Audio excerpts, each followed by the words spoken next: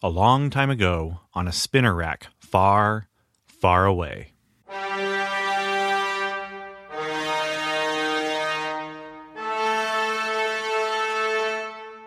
The Comic Book Time Machine presents Marvel's Cosmic Comics, exploring Marvel's licensed sci-fi and fantasy during the Star Wars period.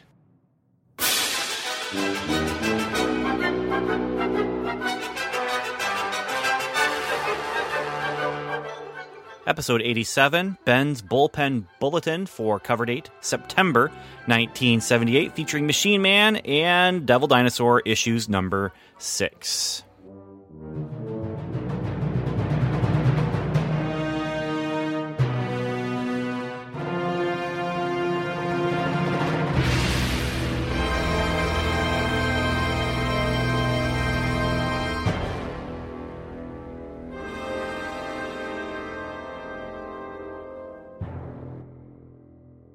Hello and welcome back to another episode of the Comic Book Time Machine presents Marvel's Cosmic Comics. This is from the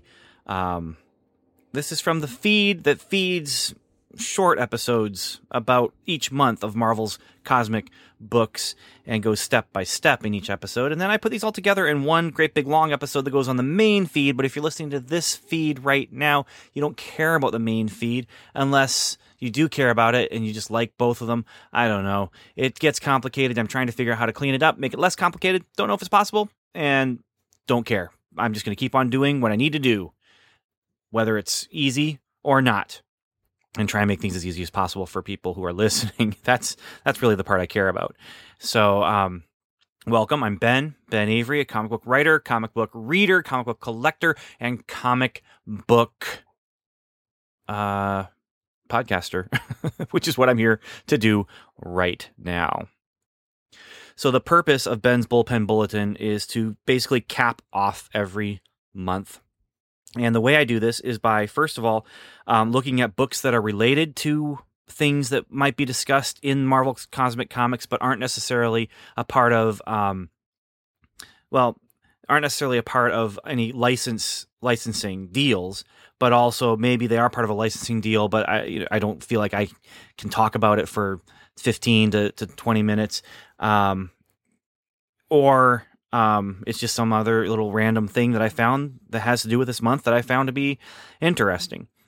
And so part of that is Machine Man and Devil Dinosaur. And those are related to way back when this podcast started. I started with one of the first things before we even got into Star Wars was 2001, the great big oversized movie adaptation by Jack Kirby. And that's why Machine Man and Devil Dinosaur are both being discussed in Ben's Bullpen Bulletin, because they both, to me, feel like spiritual successors to that 2001 book. Because that 2001 book dealt with, well, first of all, that's where Machine Man was created. The first appearance of Machine Man was in 2001, A Space Odyssey by Jack Kirby. That's where he created the character. He created the character to come in contact with the space baby and the monolith. And in the original series with 2001, basically anything primitive or futuristic that came into contact with them, that meant it was another step in their development. And that was part of what made Machine Man be set apart from the other machines that were part of the same, model that he was built from. That book got canceled at issue number 10, and now we are here at issue number 6 of the book that is just Machine Man, which was probably a good thing to do, considering they didn't have to pay any licensing fees for calling it 2001, because when they were called 2001, they were licensing the book. So here Jack Kirby gets to kind of take those Machine Man ideas that he wanted to run with and just go ahead and run with them. Devil Dinosaur is another spiritual successor because of the way Jack Kirby spent time looking at these kind of warlike primitive cultures that were just, on the cusp of, say, developing metalwork or things like that. And so here with Devil Dinosaur, he has this cave boy and his dog. Well, the cave boy is Moon Boy, and his dog is a T-Rex that has been burned and has been turned red and is called Devil Dinosaur. And they both have this valley that they live in, and they've been just, they travel a valley and deal with things that pop up. And So what we're going to do is we're going to take a look at the next issues of that, and then we'll take a look in the book itself and take a look at some of the ads and stuff that they had in there. And then the other thing we'll do is we will take a look at what else was on the spinner rack from Marvel, and if there's anything interesting from other companies as well. Like when, I believe Gold Key is still publishing Star Trek, which I did not realize they took that license for that long. The movie's coming soon. The motion picture, I should say. And that means Star Trek comics are coming soon. And I'm kind of excited about that.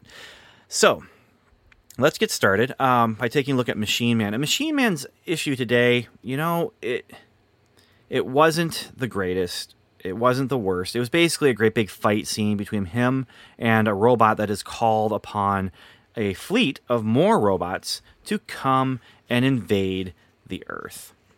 And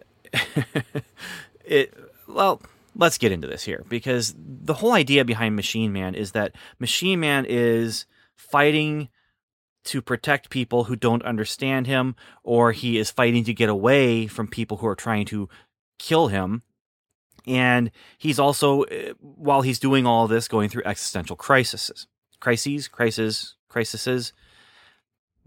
He's having an existential crisis repeatedly. How's that? That's the way to avoid the plural noun there. And he's being chased by the army, and they even they stop a fight with him and the bad guy earlier and take the bad guy's side. Now the bad guy has called upon a fleet of more of those bad guys. And so throughout the whole thing, it does play up. It plays up the race angle where Machine Man is basically, they really play it up. He gets in a taxi cab with an African-American driver, and he gets some good advice from the guy, but they really, by doing so, they really play up the idea that Machine Man's rejection by humanity is basically, it's a sci-fi metaphorical racism. And, on the one hand, it works because it gets me thinking about those things. And I wouldn't have necessarily thought of them, sitting down to read this comic.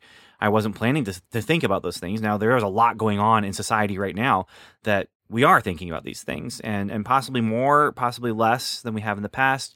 But there are plenty of things going on in the United States and around the world to get us thinking about race and racism and all the stuff that goes along with that. But then you come across, a story that gets you thinking about it, and maybe in a different way, or just gets you thinking about it at a time when you weren't expecting to think about it. And that's what this did. Jack Kirby, he's not one for subtlety. Let's put it that way. And that's a good thing when it comes down to the art and the fights and the stuff like that. But the whole idea is, Machine Man doesn't want to fight. He doesn't want to protect. He doesn't care about protecting the world from the fleet that's coming. And in the end, I'm going to go ahead and spoil the end. If you're going to read Machine Man, you've had your 40 years to do so. But they defeat the alien fleet by basically turning 10-4, the bad guy, into a bomb. And they send him up to where the fleet is going to be, and the fleet is approaching the Earth, and then he blows up, and it destroys the fleet. It's too late. And so across the Earth, they can see the blowing up ships in the sky.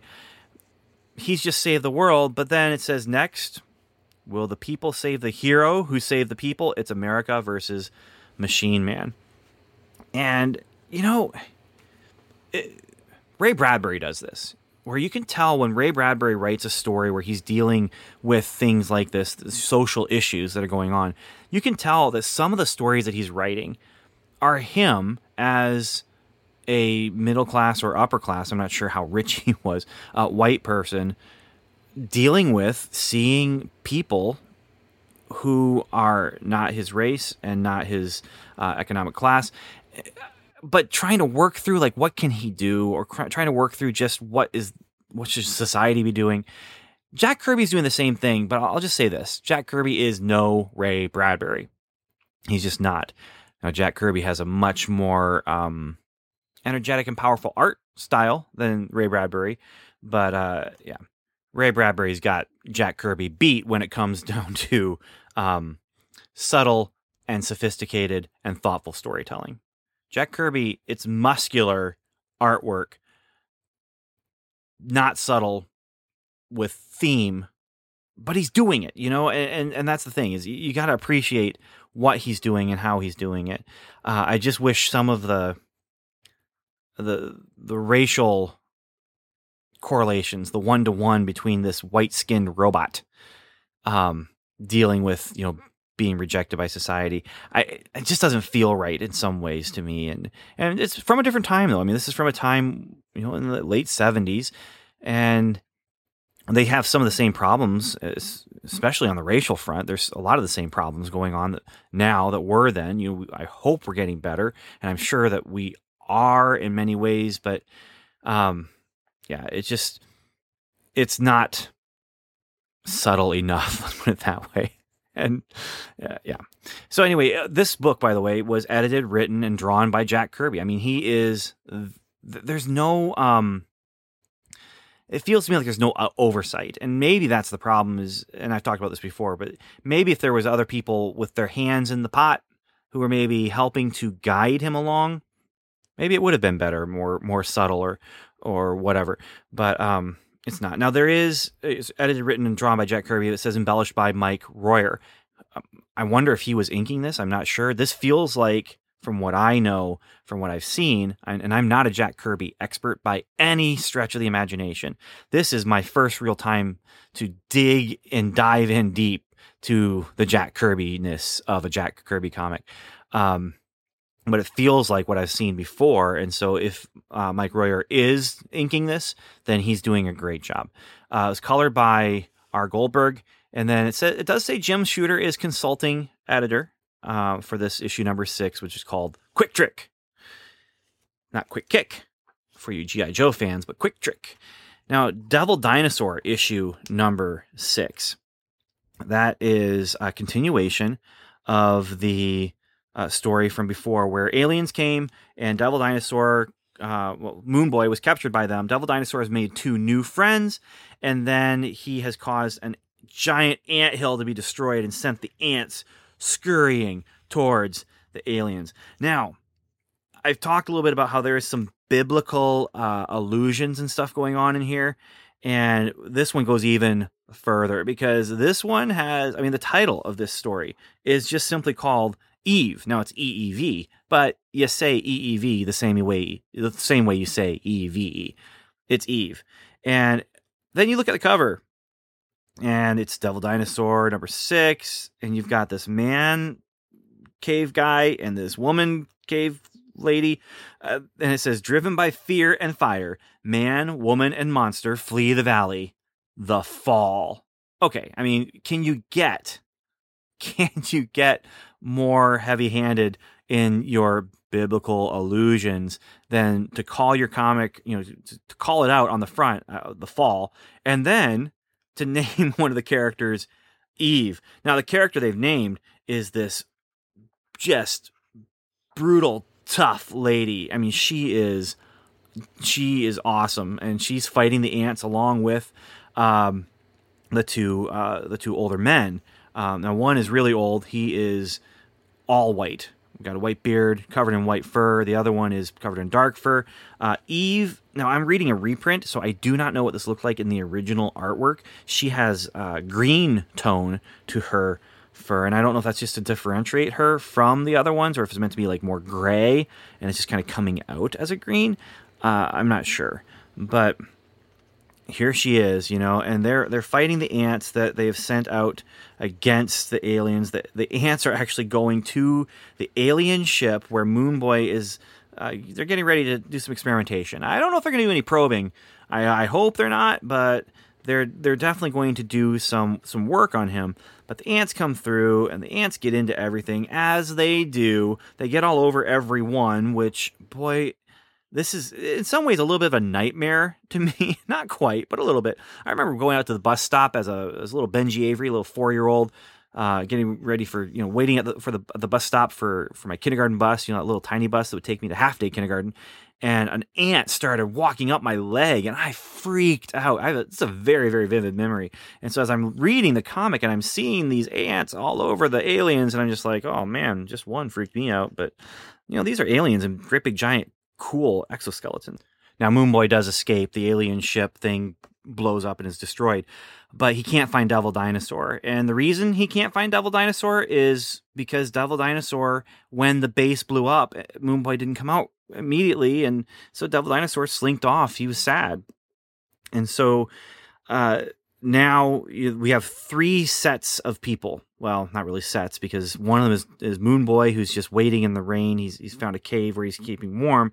But then you have Eve, you have Stonehand, who is the younger male of the two, and then you have the old one, and they are going along their way, and then Devil Dinosaur is off doing something. Now, here's where we're getting even more into that kind of sci-fi Adam and Eve kind of thing. That's where we have this prime computer thing, and I was trying to remember, like, as I'm reading along, why did I think that this reminds me of a tree, like the tree in the Garden of Eden? Why? As I'm reading it, it doesn't seem like it should, until I got to the end. Now, first of all, Stonehand and Eve and the old guy, they're headed in the direction toward this tower, this computer tower, basically, a giant computer tower. And it's talking and stuff, and it orders them to come closer. And again, I'm thinking, why am I thinking in my mind that this is like the tree in the Garden of Eden, which is where, Adam and Eve eat the fruit, which wasn't an apple, but it was the one forbidden fruit. And then I get to the end, and I realize why, because it says coming soon, or coming, danger, danger from the demon tree. And so they're being called to this mechanical, computerized tower that is called the Demon Tree. And so I'm pretty sure in the next issue there is going to be even more of this kind of pseudo-biblical allegory kind of thing going on here. And so we'll see. But that's Devil Dinosaur and Machine Man this month. And you know what? I enjoy them both, but I enjoy Devil Dinosaur because it has the opportunity to get more gonzo, let's put it. Machine Man has Jack Kirby trying to say something sociologically, let's say. Devil Dinosaur might be getting into some of that. I mean, when you start using things like this, where you're making these allusions to things from the Bible, you're usually going to be doing so because you're making some form of statement about them. Either this is a good thing, or this is a bad thing, or this is a bad thing that's being used for good, or it's a good thing that's being used for... I mean, you're using those ideas and you're referencing those things because you're making commentary on it. I mean, really, when you reference anything, you're kind of making commentary on it. Now, sometimes you might just be referencing it, and your commentary is, hey, we all know this thing, and now I'm referencing it, so look at me! So, I think Kirby is trying to say something with Devil Dinosaur, but with Devil Dinosaur, he is also letting himself just kind of cut loose, draw dinosaurs, draw great big, fiery action scenes and stuff like that. And with Machine Man, he's doing this. I mean, he's not discontinuing the Jack Kirby-ness of being Jack Kirby, but he is kind of pulling back on some of the weird, wild gonzo stuff so that he can get into this character who is just really, just ambivalent about life. He doesn't, maybe he cares, maybe he doesn't know if he should care, and he gets kind of pushed into it by outer forces, but he's also got these other outer forces that are kind of trying to hold him back. And, and it's X-Men, it's Howard the Duck trapped in a world he never made, that kind of thing. It's not unusual. And I'm sure that there's even things specifically using robot characters in a situation like this. But the Machine Man stuff just isn't getting me as pumped up as 2001 did, and as Devil Dinosaur is. So, looking at the books themselves, the issues with the some of the ads and stuff, there is a lot of the I call them flea market pages. A lot of those. There's a ad for the Bad News Bears go to Japan, which I never got to watch. The Bad News Bears. I still haven't watched the Bad News Bears, but back when I was a kid, it was because there was language or something. I don't remember. I just remember hearing that there was just lots of bad language in there, so we weren't going to see it. And then there's the ad for Grit and the ad for prizes or cash from Olympic Sales Club.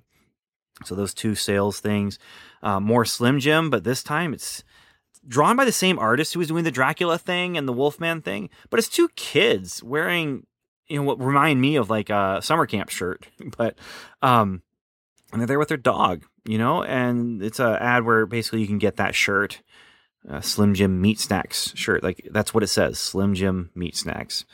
Everybody loves Icy, including this bear who is also trying to get you to buy Icy merchandise, including a t-shirt. So there's 2 t-shirts from this magazine alone. An ad to be a skilled locksmith. There's 2 ads for strong arms or muscle building. The one literally says strong arms. That's the primary thing you see there. Make all the difference. And then free booklet. See your muscles grow day by day. So there's those 2 things. Classic, really cliche of comic book ads. There's a Daisy 840 ad for Daisy rifle, a BB gun. I've never had a BB gun, but I've always wanted one. Then there's more t-shirts. This time you can get Amazing Spider-Man, Thor, Captain America, Howard the Duck, Hulk, Fantastic Four, Red Sonja, Conan, and Silver Surfer. But there is an asterisk next to the Red Sonja t-shirt, and it says, "Sorry kids, adult sizes only on Red Sonja. She's just too hot to handle." And I'm okay with not selling kid sizes of the shirt with the bikini clad barbarian woman. I just think it's kind of funny that it's in there. And then if we get into the actual bullpen bulletin, let me find that. It's focusing on the Beatles story for Marvel Super Special number 4, which I'm not going to cover. And the truth of it is, it's a pricing thing. I can't afford it. It's not that important to me to really try and pull in. There's also the Mighty Marvel Superheroes Fun Book number 3, and I remember seeing those at the barber shop, and they would have a couple comics, and that would be one of them, and I'd pick it up, and all the mazes were done, and all the, the crossword puzzles or whatever, but yeah. So anyway, that's what's going on. I mean, there's not a lot of totally new stuff, not a lot of real exciting stuff. There's a nice full-page ad for the X-Men that's coming. They're on sale monthly now, or again, I should say, with Chris Claremont and John Byrne. Another advertisement for getting a subscription to Pizzazz, which still, looking at it, I don't understand what they're trying to do with Pizzazz. They're trying to sell it as being energetic and funny and stuff, but their ads are just horrible. This one just has in large letters, "Whew." And then it says, "Putting out a super issue of Pizzazz every month is hard work. The least you can do is subscribe." Okay, that's a little bit funny. But to me, as a kid, I'm not going to think that that's funny enough to make me say, "Oh, I bet that magazine is funny." Then in small print, that's right, creating a zingy magazine that's fun, dramatic, and exciting is far from easy. Doing it month after month is even tougher. We need all the encouragement we can get. It's chock full of games, comics, sports, superheroes, and humor. We need all the encouragement we can get. That says to me, okay, it was edgy up there. The least you can do is subscribe. That's kind of like the, subscribe to my magazine or I'll shoot this puppy. But then, we need all the encouragement we can get. Oh, we're sad sacks. I mean, I don't get it. Now, they have these tiny black and white pictures of the covers, and you can kind of make out that one has R2-D2 and C-3PO on the cover. That's what should be. I mean, put it make us see the big picture of this. There's a skateboarder on one, but I can't see anything other than this vague shape. There's someone who looks like he's got a leopard. No, that's actually a leopard. I don't know what that is. And this other one, you can't even tell. It's just a bunch of like lines, and there's a star in there and maybe some people. Guys, if I could use this time machine to actually change time, when I go back in time to pick up these books, if I could use this time machine to do so and actually maybe help you with some of your vision here for what you're doing with your publications, I would. I can't, but they really need to revamp, and someone, it's that, it's the Jerry Seinfeld, who is a marketing genius who thought of this one. I mean, really, they need a marketing genius. So, when I went back in time to go and pick up these comics, there were other books on the shelf, of course, at the drug shop that I went to buy these comics. Because I went back in time, of course, to June of 1978. That's when these hit the stands. And looking at the comic book rack, or, you at home could do what I'm, of course, not doing, which is to look at the Mike's Amazing World of Comics, where you can actually, see so much information about just when comics were released, when they were on the shelf, and then also the teams behind them. Speaking of teams, I don't think I mentioned for Devil Dinosaur. I better do that, but I know it was Jack Kirby, of course. Yeah, Jack Kirby edited, wrote, and drew, embellished by Mike Royer again, colored by Petra Goldberg, same person from before, and then consulting editor Jim Shooter. We've got a good team going on here. Anyway, looking at the shelf, some other things of interest to people who are interested in the sci-fi licensing and that kind of thing is there are still a ton of the Hanna-Barbera comics being put out by Marvel. And then you also have Gold Key doing Disney and I think Warner Brothers or whoever with Bugs Bunny and Looney Tunes and that sort of thing. And then you also, Gold Key is still publishing Twilight Zone. This month they're on issue number 86 of Twilight Zone, and I'm really, really curious. It can't be as good as I would want it to be in my head. That's probably the one thing that's kept me from trying to collect old Twilight Zone comics.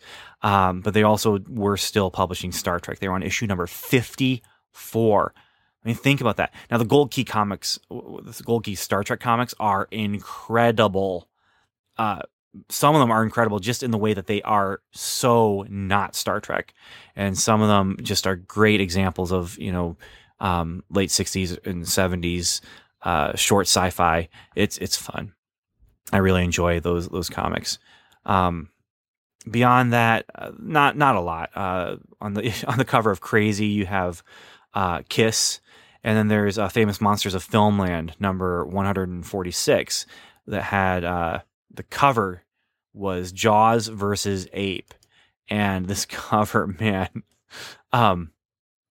it's I think it's referencing maybe King Kong. I'm not sure, but it has a big old shark getting ready to eat a lady who's in the water, and then you have this ape on its tail just holding it like it's trying to hold it back and fight the thing. And I mentioned Star Wars, of course, on the cover as well. So yeah, this is the other things of interest. There's one thing of interest in me was that there's Cerebus number 4 came out, and I really think that's just interesting because that's when Cerebus was starting. I mean, that's a long, long time ago, and he finished it with 300 issues. 300 issues. So that's that for this month, and I came back, so I go podcast about it. I'm going to go back now to July 1978 and come back with a handful of books with a cover date of October 1978. And I talked about this when I did October 1977. I always loved getting comics that had October as the cover date because that was my birthday month. And it just, even now, when I pick up a comic, if it says October on it, I think, oh, October. Especially if there's something that, I think we might have one where it's October and then it's issue 16. That's my birthday, October 16. It's little things like that, but I'm sure I'm not the only one. I hope I'm not the only one. So, hey, I just want to say now, thank you for listening, and I'm going to play a promo at the end. Normally, the promos I play are podcasts that I listen to. This one is a podcast I listen to, but it's also a podcast that I've been a part of. And so I do want you to, I hope you would check it out. It should be possibly relevant to your interests. So again, thank you for listening. And until next time, Godspeed.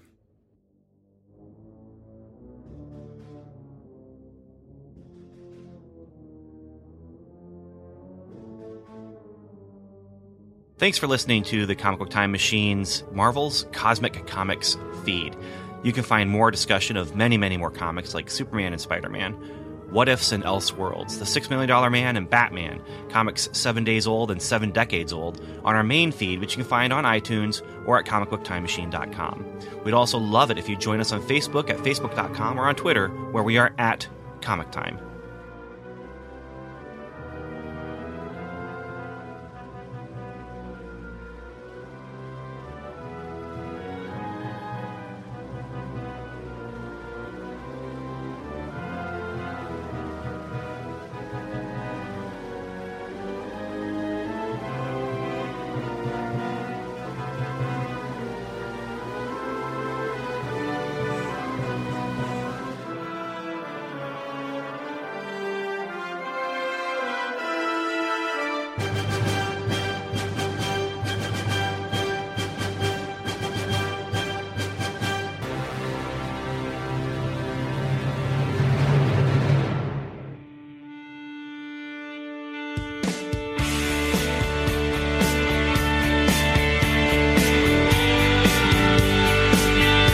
Hi everybody, I'm Chad Bokelman. You may know me from the Green Lantern podcast, The Lantern Cast. You also may know me from making promises across the comics podcasting community concerning a new project I've been working on. An Action Comics Weekly podcast, to be precise. Well, it's time to deliver on that promise. The Action Comics Weekly podcast is a bi-weekly podcast featuring myself and a rotating cast of semi-regular co-hosts discussing the characters appearing in the comic series of the same name from the late 1980s. So, starting this summer, join me and Mark Marble as we discuss Green Lantern. For all the people that want to give Hal, when he was Parallax, a lot of shit about the way he acted. Star Sapphire has nothing on Hal for being pushed over the borderline, because she's just completely friggin' nuts. Jay Jones as we discuss Wild Dog. He straight up, like you said, he murders these people, and that's not my DC Comics. That's not superheroic at all. Batman wouldn't have killed anybody. But this story is it's not bad. It's not great. It's like the character himself. It's like it's just there. It just exists. Ben Avery as we discuss The Secret Six. So when I read this alone, as I was reading through this issue, I'm thinking, what am I getting myself into? Because I told Chad I'd do this, but I don't know if I'm going to like this. I do end up liking Secret Six more. This is the introduction, and without this, I probably wouldn't like, the second chapter as much. Doug Zawisza as we discuss Dead Man. Well, it's a kind of a waffly Dead Man story. It wants to be a Dead Man story. It starts to be a Dead Man story. It forgets it's a Dead Man story. And then it comes back to being one. All in the span of 8 pages. Alan Middleton as we discuss Blackhawk. That there's sort of this era of Blackhawk where he was sort of dissolute and sort of couldn't get civilian life together. Mm-hmm. And I think this story is either beginning that trend or at least tapping into that fertile story. And Michael Bailey as we discuss Superman. There is really no way to tie this 2-page strip into that. So it really exists in its own world at a time where the Superman books were becoming more and more linked. So it's this oddity on a number of levels. And many other characters featuring many more guest hosts along the way. The Action Comics Weekly podcast. Coming soon, summer 2016. Find us on Facebook for more details.